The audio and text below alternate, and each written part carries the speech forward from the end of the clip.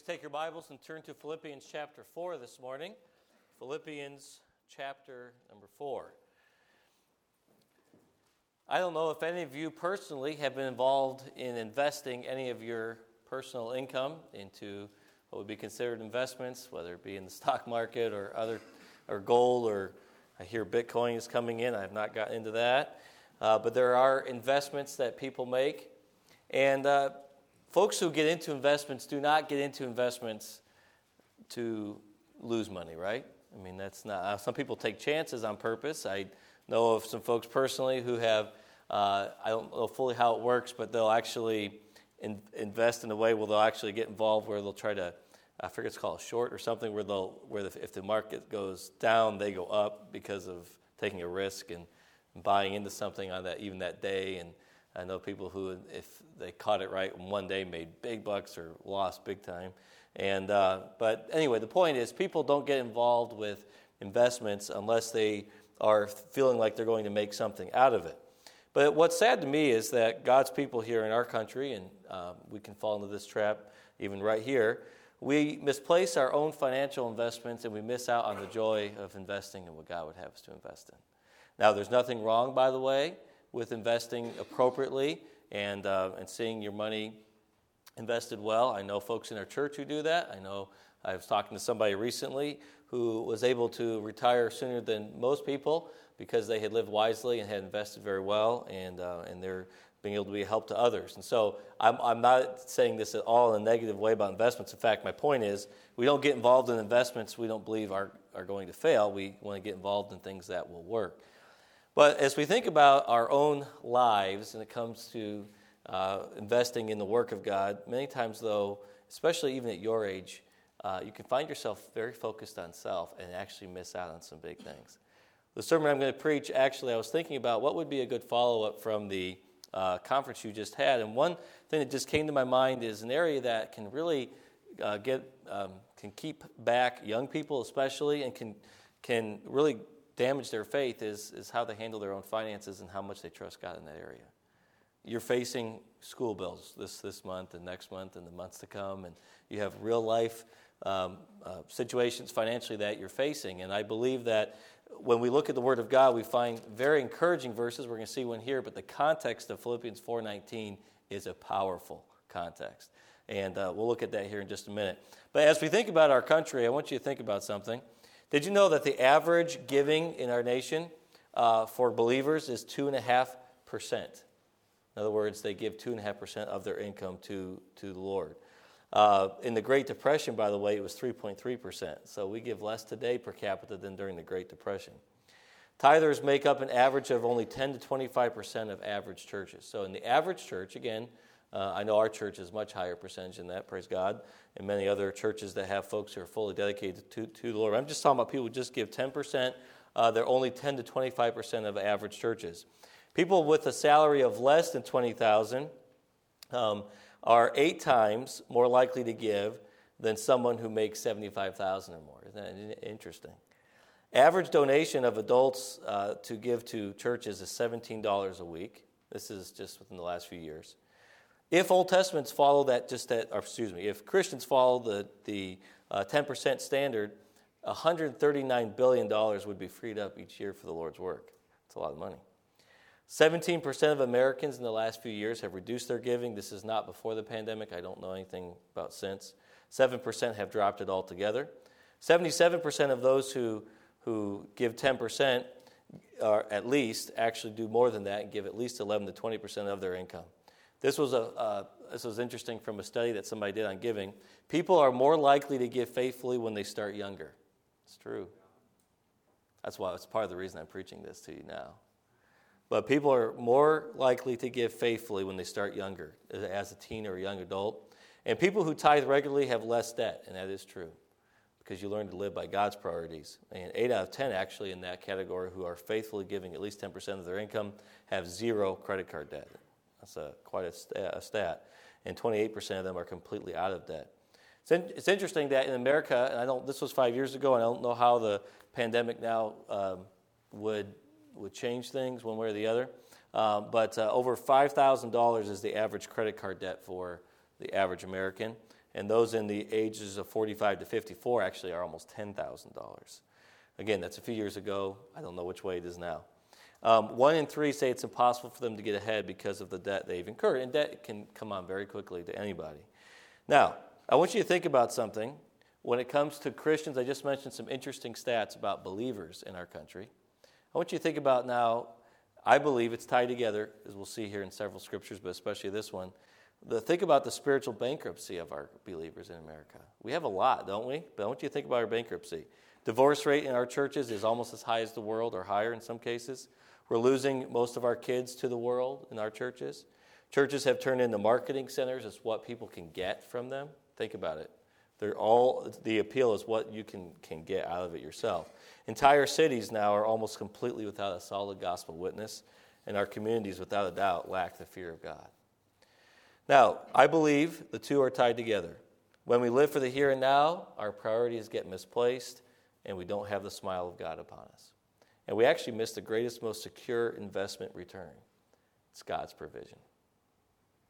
I'm going to tell you what, right now, as I start out this message here this morning, the most secure return upon an investment is heaven.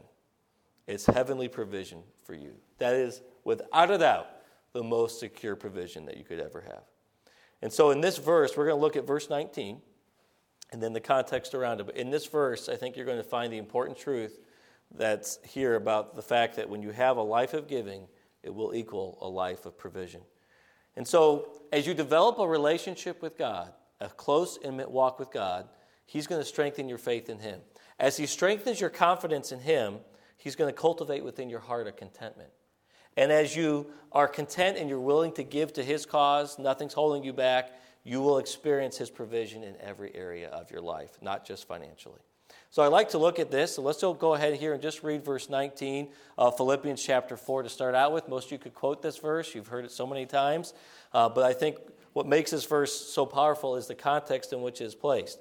But verse 19 of Philippians 4 says, "But my God shall supply all your need according to His riches and glory by Christ Jesus." The first point I see here in this verse is that relationship strengthens confidence. You notice what Paul says here to the Philippian believers. He says, "But my God." Do you notice that? He didn't say your God. He says, "But my God shall supply all your need." And so if you look at the context of Philippians, you're going to find that relationship was the priority for the Apostle Paul. That relationship with God that strengthened the confidence in God. And for us, folks, it must be our priority. Look over with me at chapter 3 and verse 4. It says, "Though I might have confidence in the flesh, if any other man thinketh that he hath whereof he might trust in the flesh, I more." So you see this contrast here. We just read, "But my God shall supply," verse 19. He comes over, if you go over here in chapter 3 and verse 4, you see him talk about confidence, but he's saying, I could have confidence in the flesh. And then he lists out all the reasons why. He says, "If any other man thinketh that he hath whereof he might trust in the flesh, I more.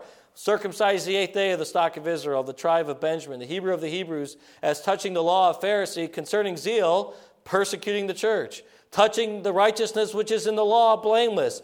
But what things were gained to me, those I counted loss for Christ." We see here the all-consuming passion that Paul had to genuinely know God, and in that passion he had to know God, he says, all right, all the achievements, everything that I've done, everything that I've accomplished is absolutely nothing compared to knowing God. And so he lists it all out here. He says, all my work achievements. You may have some achievements that you've already made in your life that are pretty impressive. All the successes I've had. Of course, he was speaking here before he came to Christ, but I'm telling you that he was top of the line kind of a guy.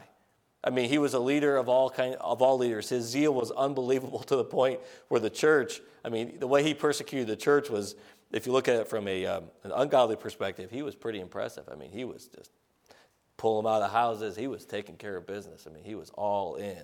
Okay? But yet at the same time, nobody could find a fault with him when it came to the keeping of the law. He just, in every way, he was his training, following every aspect of the law. I mean, Paul had it all together. But he says, "But what things were gained to me, those I counted lost for Christ. And he says, yea, doubtless I count all things but lost for the excellency of the knowledge of Christ Jesus my Lord, for whom I have suffered the loss of all things, and do count them but dung, that I may win Christ. Now, it just starts here with the basic point. Especially as you've been challenged this last week, your relationship with God is absolutely, must be the priority. Some of you have even accomplished some amazing things. You actually have a lot going. Some of you are straight A students. You are impressive in that way. There's the things, you have abilities that I sometimes go, wow, that's impressive. But not that those things are bad. Those things can be very helpful. But you need to count all things but loss for what purpose? For knowing Jesus. That ability that God has even graciously given to you, that all needs to be completely, almost in comparison like the garbage hill up there in Germantown, compared to knowing Jesus. Because then the rest will come into balance, and it'll be absolutely perfect how God uses your life. But you cannot let anything in your life be that which consumes you. It must be knowing Christ. Look at verse 10, that I may know him, and the power of his resurrection, and the fellowship of his sufferings, being made conformable unto his death, if by any means I might attain unto the resurrection of the dead. So you find here Paul, he's counting all life's achievements, all my pursuits, and everything is nothing compared to knowing God. And that pursuit he did with his whole being. You see that. Now, why am I saying this? This is basic things. You all know this. But this is the context of him being able to say, but my God shall supply all your need. It's not just a glib statement. God will take care of you. God will supply your need. God's good. He'll take care of you. It'll be good. He'll meet that need you have. I know he will. No, it came from a deep fellowship and walk in communion with God. He was passionate about it. And so relationship must be priority if we're going to have our confidence strengthened like Paul was able to. He says, but my God. But you'll also notice here that not only was he passionate to know God, but he had an all-consuming purpose to live out the reality of that dynamic fellowship. Look at chapter 4 now. Just this context is powerful. Verse 4 says, rejoice in the Lord always, and again I say rejoice. So here he's challenging them, have a joy-filled life. Okay, if you're really walking with God, it ought to exhibit that. And then what does he talk about in verse 5? Let your moderation be known unto all men. The Lord is at hand, the idea of selfless living, not expecting more than you deserve. And then verse 6, be careful or anxious for nothing, but in everything by prayer and supplication with thanksgiving, let your requests be made known unto God, living without fear, having confidence in prayer. Verse 7, and the peace of God, which passeth all understanding, shall keep your hearts and minds through Christ Jesus. A life that exhibits the peace of God. And then verse 8, right thinking. Look at this. Finally, brethren, whatsoever things are true, honest, and just, pure, lovely, whatsoever things are of good report, if there be any virtue, and if there be any praise, think on these things. And so Paul was a man who very clearly stated that I may know him, and that knowing him would result then in a life of joy and of self-control and moderation and peace and not having fear and confidence in prayer and thinking right, as you see there in verse 8. And so he had a priority on this relationship that gave him confidence to be able to say, my God. Can I just say this? Is your relationship such with God and the confidence that he's building in your life that you could look to somebody else and say, God will do that for you. I know him. I know who my God is. And you can look at somebody in the midst of some real trial, maybe even of need of provision, and you can say, my God will supply your need. Not just the facts that you know about God, but the experience of knowing him. That's what Paul had here. It was real when he said this. But we also find here, not only should our relationship with God be our priority to strengthen that confidence, but we find here the beautiful thing of how relationship does build confidence. Look at verse 9. Here Paul is expressing his heart, chapters 3 and 4. Really, the whole book is phenomenal. I love Philippians. But in chapter 4 here, he says this in verse 9. Those things which ye have both learned and received and heard and seen in me, do. And the God of peace shall be with you. Wow. This relationship that he had established with the Lord and was dynamic and his fellowship with God was close, it built such a confidence in him that he was able to say this. Look, the things that you have learned and received and heard and seen in my life, do it. You know what will get you to verse 19 of chapter 4 is ultimately being able to have a life where somebody would be able, you would actually literally be able to say, follow me as I follow Christ. Could that be said of you? Could somebody come alongside you that you're discipling? I talked about this in my discipleship class recently. The reason we don't do very well at it is our life isn't a life that's worth following. The ups and downs spiritually, the inconsistencies, the discouragements, the depression, the not allowing the Spirit of God daily to be meeting our need in that walk with Him. It's not about all that you do for God, it's what you're allowing God to do through your life. And by the way, the Holy Spirit is consistent. He's every day walking in victory. And so here he had an unashamed testimony. I mean, I get stirred by the fact that he could say those things that you've learned and received and heard and seen in me, do it. My life's testimony, what I've taught you and what you've learned from my life is enough for me to be able to just say, do it. And then he says this. He says, and the God of peace shall be with you. So he not only had an unashamed testimony, but he was completely confident that God was going to work. He says, do it, and the God of peace shall be with you. I think about how Peter and John, who it was said of them in Acts chapter 3, the testimony, Acts chapter 3 and 4, the testimony was that they had what? Been with Jesus, right? They knew it. Well, that was the power that, the power of Jesus was the power that in chapter 3, the first few verses, gave Peter and John the courage to look at that lame man and look him in the eye and say, rise up and walk. It was that fellowship that they had, the confidence. It wasn't self-confidence. Look, isn't it amazing how God allows us to fall flat when we focus on ourselves? I mean, it's just, I've had some very personally embarrassing moments that God's allowed, and I look back and I say, thank you, Lord. Because, I was starting to get a little bit of a head, thinking I could really do it, and I was, maybe God had used me in some way, and God just reminded me, no, it's all about me. But you see here that relationship builds confidence, and that's where it all starts. I can't start in the last part of the verse without mentioning those first few words, but my God shall supply. But this confidence then cultivates contentment. Notice this next part, go back to chapter 4 and 19. It says this, but my God, confident relationship, He shall supply all your need. Confidence cultivates contentment. Let me say this again. If you have a confidence in God and you're walking with Jesus, He will cultivate a contentment in your heart where you can live with the idea of He will supply all your need. Now, contentment will become your lifestyle. Look back over in verse 10. Again, we're staying right here in the context of Paul's writing here. He says, but I rejoiced in the Lord greatly, that now at the last your care of me hath flourished again, wherein ye were also careful, but ye lacked opportunity. Not that I speak in respect of want, for I have learned in whatsoever state I am therewith to be content. I know both how to be abased and I know how to abound. Everywhere and in all things I am instructed both to be full and to be hungry, both to abound and to suffer need. You find here in verse 10 that Paul had a consistent, thankful spirit for God's provision. Look back. He says, I rejoiced in the Lord greatly, that now at the last your care of me hath flourished again. He says, he talked about, look, I know you were careful. You were looking for opportunities to give, and I'm just thankful for how God has touched your heart. He was just thankful and grateful for God's provision through these people. Now, let me ask you this question. How thankful are you when God actually does supply your need? Maybe it's just that $5 you needed, or maybe it's $5,000. I think of sometimes when God has just graciously given me a gift. I know, in my mind, the moment I get something financially that God gives above and beyond, my first thought, this is my weird brain, I guess, but my first thought is immediately what I'm going to give on that.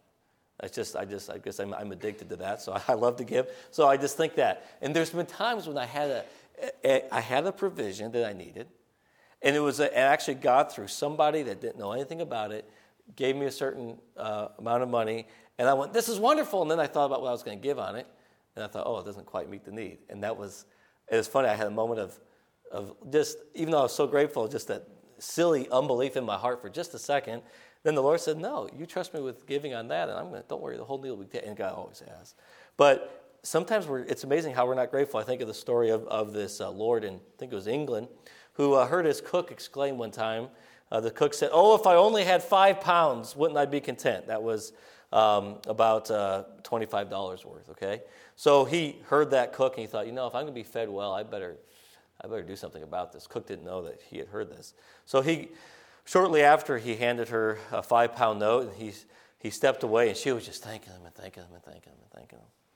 And then he paused outside the door to see if she would express her thanks to God and her satisfaction. And as soon as she thought he was invisible, she said, "Why didn't I say 10?" Yeah. Are you content and thankful for the provision God gives you? You know, sometimes the danger is this. Maybe you have a $1,000 school bill and you're working hard and you're faithfully trusting the Lord the best you know how. And then God gives you just enough. And then somebody else stands up and says, "My semester just got paid off." What's the temptation? It's to not be content with what God's given to you. It's to compare yourself to somebody else and think, wait, Lord, why didn't I get more? Okay? But he was rejoicing. He was a man that had a thankful spirit. Do you have a thankful spirit when God provides for you? You know, it should sound like it should be an automatic thing, but a lot of believers struggle with that. They're not grateful, and they especially don't appreciate the little things. You know what my wife and I have endeavored to do over the years? You know, we've needed big things that were impossible, but we've endeavored to, even those 3 pieces of clothes that somebody gave us that met the need. You know, this lady in the church just recently, her son had grown out of certain size pants that my son Paul would wear, and that would work with the academy uniform. And Paul was actually growing out of what he had. We didn't have anything for him, and she said, "Hey, you know, how about these? Would this work for you?" Okay, 3 pairs of pants. I don't know. We could have got them for just a few dollars somewhere, probably. You know what we did? We thanked the Lord. Those seemingly small things are wonderful tokens of just the goodness of God. See, and it's something you need to learn. Just practice that thankfulness and contentment for even the littlest of things, and it'll go a long way in your own heart. That's something we know. The Bible tells us to be thankful for everything.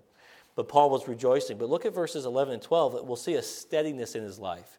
He wasn't up and down based on his financial circumstances. You see here, he says, "Not that I speak in respect of want. For I have learned in whatsoever state I am therewith to be content. I know both how to be abased and I know how to abound. Everywhere and in all things I am instructed, both to be full and to be hungry, both to abound and to suffer need." Now, I think this is really important. You see here not only a consistent, thankful spirit, you see in verse 10, but you find this steadiness in all aspects of life, and this is key. Look what he says first here. He says, "I don't speak this in respect of want." He was very clearly telling them, I am not talking about this because I have an ulterior motive. I'm trying to get more out of you. Sometimes we actually can make that mistake. We're sincere, but we'll give a testimony or say something because we want somebody else maybe to feel bad for us and their heart be pulled to give maybe something else, or somebody might see our need and whatever. Paul's saying, that wasn't my motive at all. And by the way, when you're truly content in God, you're not going to live in the sense of who else can. You're not trying to think, how else could I get something? You're just, God, you're big enough. I trust you. I'm going to keep trusting you. I'm going to keep giving and live content. Paul didn't have a motive problem here. That's not what he was doing. So he's confirming that here. He was content. But notice the secret. He says, "I've learned in whatsoever state I am therewith to be content." Now, is that something you can just do in your own strength? No. And you'll see here he says, "I can do all things through Christ who strengthens me." But young people, I'm going to tell you right now, you're going to struggle, especially when you get into ministry. Many of you are not going to make a whole lot. And you're going to find yourself tempted to look at your situation and maybe even compare it to, I don't know, another member in the church. Here you are driving around your family in a 15-year-old car, let's say. And then so-and-so from church rolls up in their brand new 2035 Toyota, whatever, okay? And they come up there in that thing, and you're going to hear it make a noise. It's just purring. It's not even making a noise. And they're sitting there, and the whole thing is full of gadgets and stuff, and you're driving in your, early 2000s vehicle, or whatever it is, 30-year-old car now we're saying. But anyway, so you're there at that point, and there are temptations. I faced them myself a few times to just have that moment of, man, I wish I could. And then you start spiritualizing, well, I just wish I'd do better for my family, and start coming up with ways that, you know what? That can, but a lot of times when that person comes up in that vehicle, not in every case, praise God, sometimes the thing is you're not paying anything on that car, but they're sitting there in a car that they got a $40,000 encumbrance.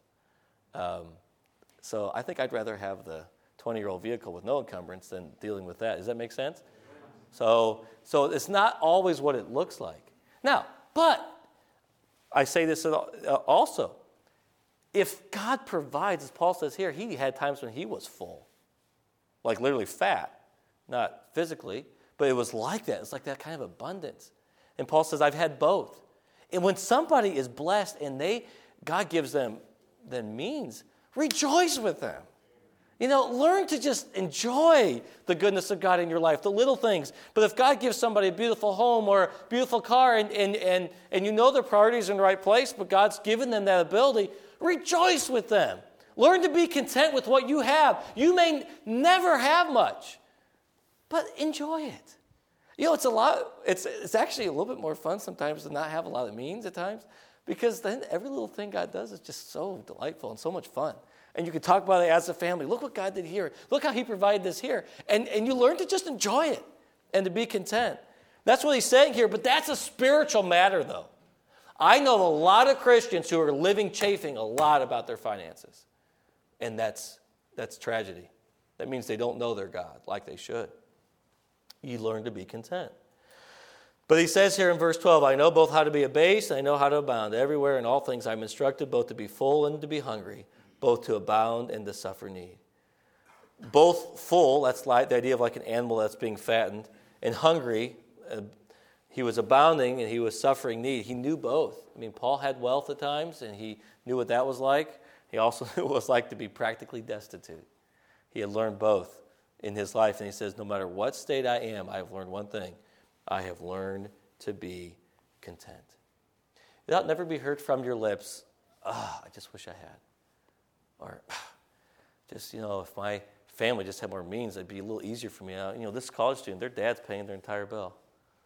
By the way, that happens. Some of you, your parents are paying most of your bill. Some of you, your parents can't help you at all. You know what Paul's saying? Whatever state you're in, you need to be content.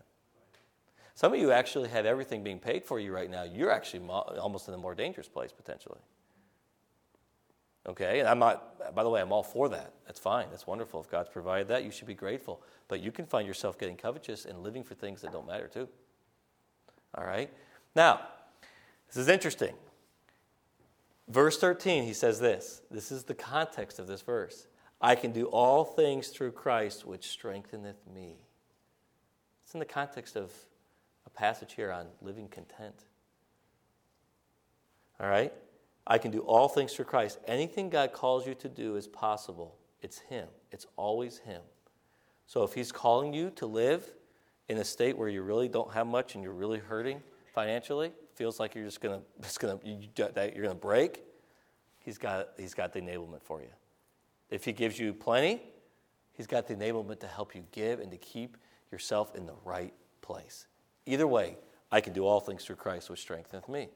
Now, I want us to now think through the context of who he was talking to. Here's Paul giving his testimony. And now he's shifting his attention to what they've done and how they have learned giving. Look at verse 14. He says, notwithstanding ye have well done that ye did communicate with my affliction. Now ye Philippians know also that in the beginning of the gospel, when I departed from Macedonia, no church communicated with me as concerning giving and receiving, but ye only. For even at Thessalonica you sent once and again unto my necessity. I mean, he said, you guys were relentlessly checking up on me, making sure I had what I needed. And no church, when I departed from Macedonia, communicated with me.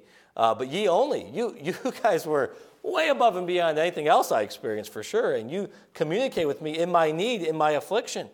Now, look quickly, keep your finger there and turn over to 2 Corinthians, please. You hear this section of Scripture quite often, especially during stewardship months, faith promise giving, and just even messages about regular giving. This is speaking of the same church as here, the Macedonian church, the church of Philippi is from there. It says, moreover, brethren, we do you to wit of the grace of God, chapter 8. Verse 1, moreover, brethren, we do you to wit of the grace of God bestowed on the churches of Macedonia, how that in a great trial of affliction The abundance of their joy and their deep poverty abounded unto the riches of their liberality. For to their power I bear record, yea, and beyond their power they were willing of themselves, praying us with much entreaty that they would receive the gift and take upon us the fellowship of the ministering to the saints. And this they did, not as we had hoped, but first gave their own selves to the Lord and unto us by the will of God. Then look over at 2 verses in chapter 9. Verses 6 and 7, but this I say, he which soweth sparingly shall reap also sparingly, and he which soweth bountifully shall reap also bountifully. Every man according as he purposeth in his heart, so let him give, not grudgingly or of necessity, for God loveth a cheerful giver. Unselfish living leads to extravagant giving. The Macedonian church was not a wealthy church. They didn't have means much at all. He says poverty. He uses the word poverty. And I know that was not the wealthy part of Greece. There was a lot more poverty there than maybe more of the rich places like Achaia and other places. And so here you have these cities that were in Macedonia, and you have specifically the Philippian church was not a wealthy church. So we're not talking about people who had a lot, who could give a lot. We're talking about people who Paul describes as, you gave so abundantly, you gave almost ridiculously. I mean, you gave beyond your power. It's impossible what you did. It's incredible. I bear record to this. And he says God loves a cheerful giver. God loves somebody whose heart is completely free. And they know that when they sow bountifully, that God's going to enable them to reap bountifully. They're not holding anything back from whatever he tells them to give. And they just keep dishing it out. And they know that the more that God helps them to dish out, he'll put in even with a bigger shovel. Okay, they understand that context. I remember several times in our lives that God has touched us with moments where we gave sacrificially above and beyond our regular giving. And God had gotten us to the point where our regular giving would be considered sacrificial percentage-wise to our regular to our income. And so giving an extra above and beyond gift was uncomfortable. The first one would be the Heritage Center back in 2008 and 9. And then the other big significant gift that God put on my heart, for me, big, was the land. In both cases, I knew when God told me to give it and what it would be, that it was going to be painful. It just was. I mean, and I don't necessarily say that people should do this, but we basically gave everything we had. And it was not because of constraint or pastors manipulating or whatever. It was purely the Spirit of God saying, do this.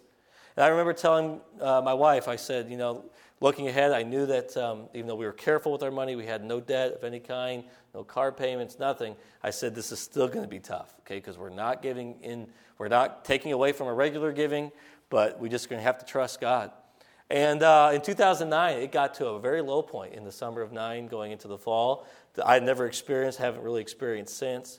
You talk about scraping the barrel, we were literally scraping the barrel. And I kept it quiet. We just talked about it. We prayed about it ourselves. And let me just say that within the next year, God gave me back everything I'd given to him. It was a miraculous thing. But there was such joy in that moment when we gave. I knew it was going to be tough, but I told my wife, we both agreed to it, that God told us to do this. He's going to take care of us. But it was tough. Remember when we gave for the land, and some of you have heard the story, God clearly worked in my heart in prayer. It was a key moment in my life, and he said, do this. And God, he led us to give, and I'm telling you what, God's given me back so much more than I deserve. And God does it differently for everybody. My story is not, that's why I don't want to say too much about my story, because my story is going to be different than your story. That's the danger of sometimes even courtship stories. If you look just at the specifics and you miss the principles, sometimes you can just get caught up with the specifics, even though they're beautiful things, and I'd love to tell my story. But I don't want to get you caught up with that, but let me just say this. When God puts it on your heart to give, and you give, even if it may put you to the point where you feel like you're literally going to be destitute, he always takes care of you. But that's in the context here of people whose priorities were in line. They understood God shall supply all your need, not what you want and all the neat things that are out there. We live in a materialistic world where, I got to get this and I got to have this and whatever. And God gives us things, but we have to be careful. We understand that we don't just go out and spend, and then we give, and then, God, you take care of my spending. No, that's not how it works. God calls us to be good stewards. But part of the reason God has worked in my heart about being a good steward of what I have is I want to be able to give and not be held back because I've not been wise about my own stewardship. But it's interesting here. Look at verses 17 and 18. He says, not because I desire a gift, but I desire fruit that may abound to your account. But I have all in abound. I am full, having received of Epaphroditus the things which were sent from you, an odor of a sweet smell, a sacrifice acceptable, well-pleasing to God. What happens when God's people are content with what they have? As He works in their life, He leads them to give extravagantly, above and beyond, as we find in 2 Corinthians chapters 8 and 9. What happens then? The needs of the ministry are met. The needs are met. That's what he says. Look, I have all in abound. I am full. I have received of Epaphroditus the things that were sent from you. And he talks about how it's an odor of a sweet smell, a sacrifice acceptable, well-pleasing to God. So God meets the needs, but you also notice here, he says fruit in verse 17 would abound. His heart was that fruit would abound to their account. And we find also here that God is pleased. It's a sacrifice acceptable, well-pleasing to God. Extravagant giving, generous giving in the context of somebody who's content with what they have always leads to God's work being furthered. Let me just say this, young men. If you do not learn at your age to give according to how God would have you give, and that means not just the bare minimum of what I believe the Bible teaches clearly about what we should be doing. I'm talking about being sensitive to the Holy Spirit and giving that way. And young ladies, do the same thing so you can support your husband someday. If you don't learn that now, how are you ever going to lead a church? To say, hey, God's telling us to do this. We need to believe God by faith, but you're the one that can't barely even trust God for 10%. You see what I'm saying? It needs to be that in your heart you can stand up and say, but my God shall supply your need according to His riches. Why? Because He's done it in my life and I know He can do it in yours. There's a lot of things I need to grow in my Christian life, including this area, but I'm going to tell you I've experienced enough that I can say with confidence that if you get a hold of God in this matter, if you walk with God and you stay sensitive to the Holy Spirit, and you give regularly, you give sacrificially above and beyond, and you give when God leads to special needs and when the causes need to be furthered and you give generously, I can tell you one thing confidently, that God will take care of you. Period. Now, it's not always easy. Trust me, I have some stories. It's not easy. Even this summer, okay? God gave me 6 years ago a van, that red van I used to have, Cliff Ford van, the red van, that's what we call it, Cliff Ford, or Big Red, okay? All right. That van was in 1996. I got it in 2015.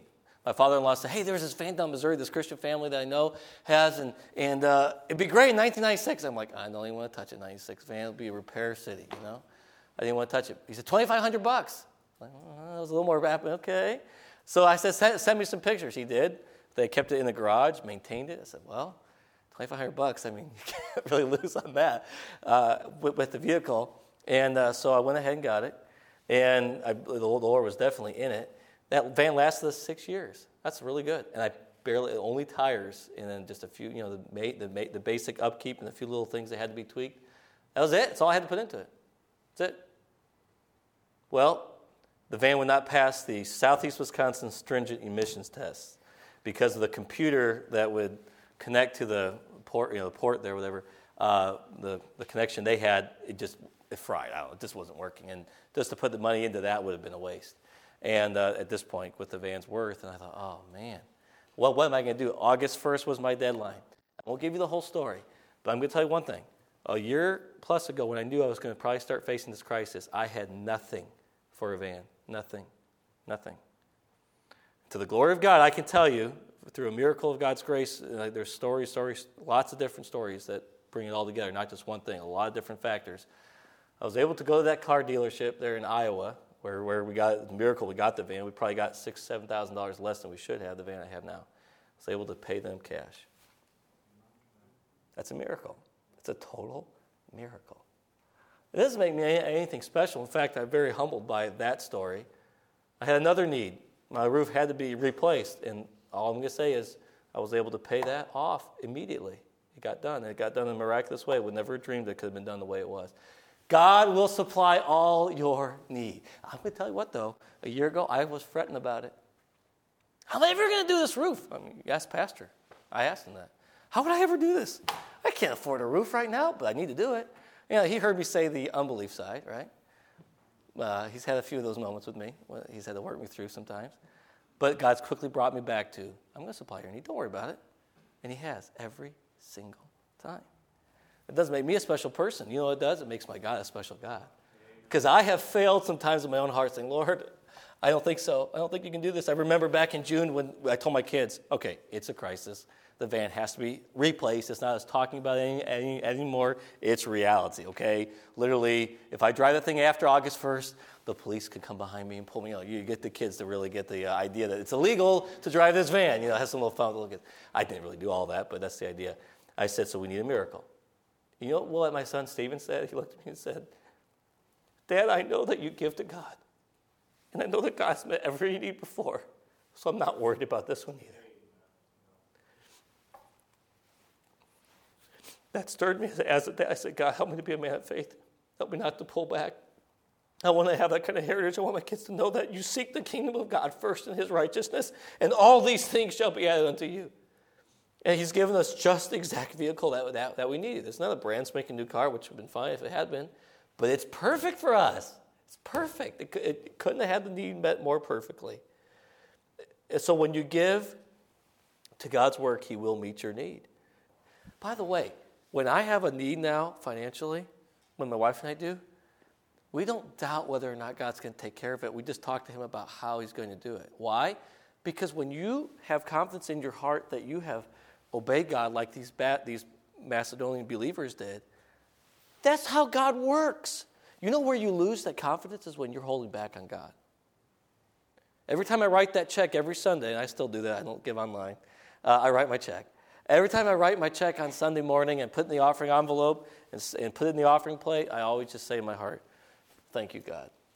Thank you for all you've done for me. This is just a simple way to say thank you, and I just can't wait to see what you're going to do this week. Can't wait to see how you're going to provide for me because I trust you. I trust you. I love it when God gives a little bit more. I love just put more in there. Why? Because he's so good. That needs to be the way that all of us live. Look, can you imagine the joy every service if when we came to the offering, we just couldn't wait to give? Not because of us, but just God's so good. That ought to be the way. You should never feel constrained. Even if you feel like you have nothing. God prompts your heart to give. You need to give as he provides for you. Give, and you'll experience great joy. And then quickly, contentment unlocks provision according to his riches and glory by Christ Jesus. I've already talked a lot about the provision, but true contentment protects you from covetous praying. This is a problem. A lot of people get disillusioned. They think, God didn't provide this for me. Well, there is a difference between lusting for something, covetousness, and a genuine need. And God knows what your needs are. And he even knows the timing in which you need it, right? James 4 talks about that. When we pray, we try to ask to consume it upon our own lust, but when we're truly content, God keeps us from that when we're walking with him. And so we're really insecure because we don't know if God's answering our prayer or not, but we don't know what it means to ask according to his will.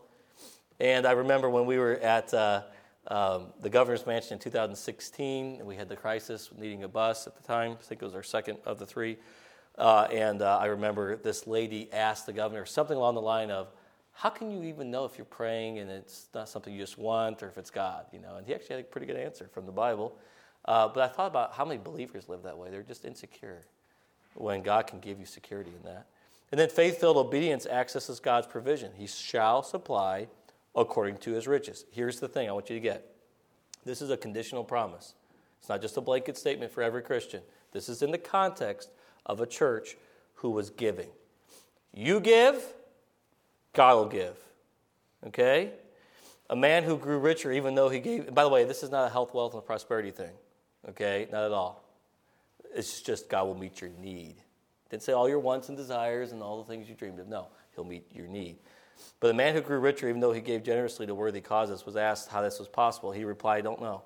I just keep shoveling it out and God keeps shoveling it in. I guess his shovel is bigger than mine. It's true. But it's far more than just financial. I don't want you to think that's all I think about.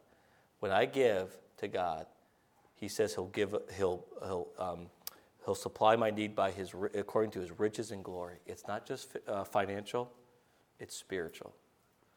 It's faith being built. It's seeing God work. It's experiencing his hand. And you will experience the fact that his provision is limitless according to his riches and glory by Christ Jesus. So let me just ask you this right now as you think about your own life, and I know you're in a different situation than me. I know it's easy to think, well, I get out, I fart, make an income, and look, okay, I have our 9th child's on the way. Life's expensive. Anytime now I think about a vehicle, it's always big van now, right? Okay, everything we do, it's big. Okay, it's expensive. It's not just my wife and I. I think what our food budget was when we were just married, like $20, $30 a week. I mean, my wife was super careful. 40 a week, I don't know what it was. It's not that now, okay? It's not even that a day sometimes, The point is this, that no matter what stage you are in life, you've got to learn what Paul learned. Fellowship with God. Allow that confidence to come that will give you a contentment in God. As you have contentment, you're going to learn what it means to give because you're not consumed with self. And as you give, you're going to unlock the fullness of God's provision. Some of you are lacking that confidence because you don't know what it means to be content and don't know what it means to give, even at this stage in your life right now. But God wants you to learn that.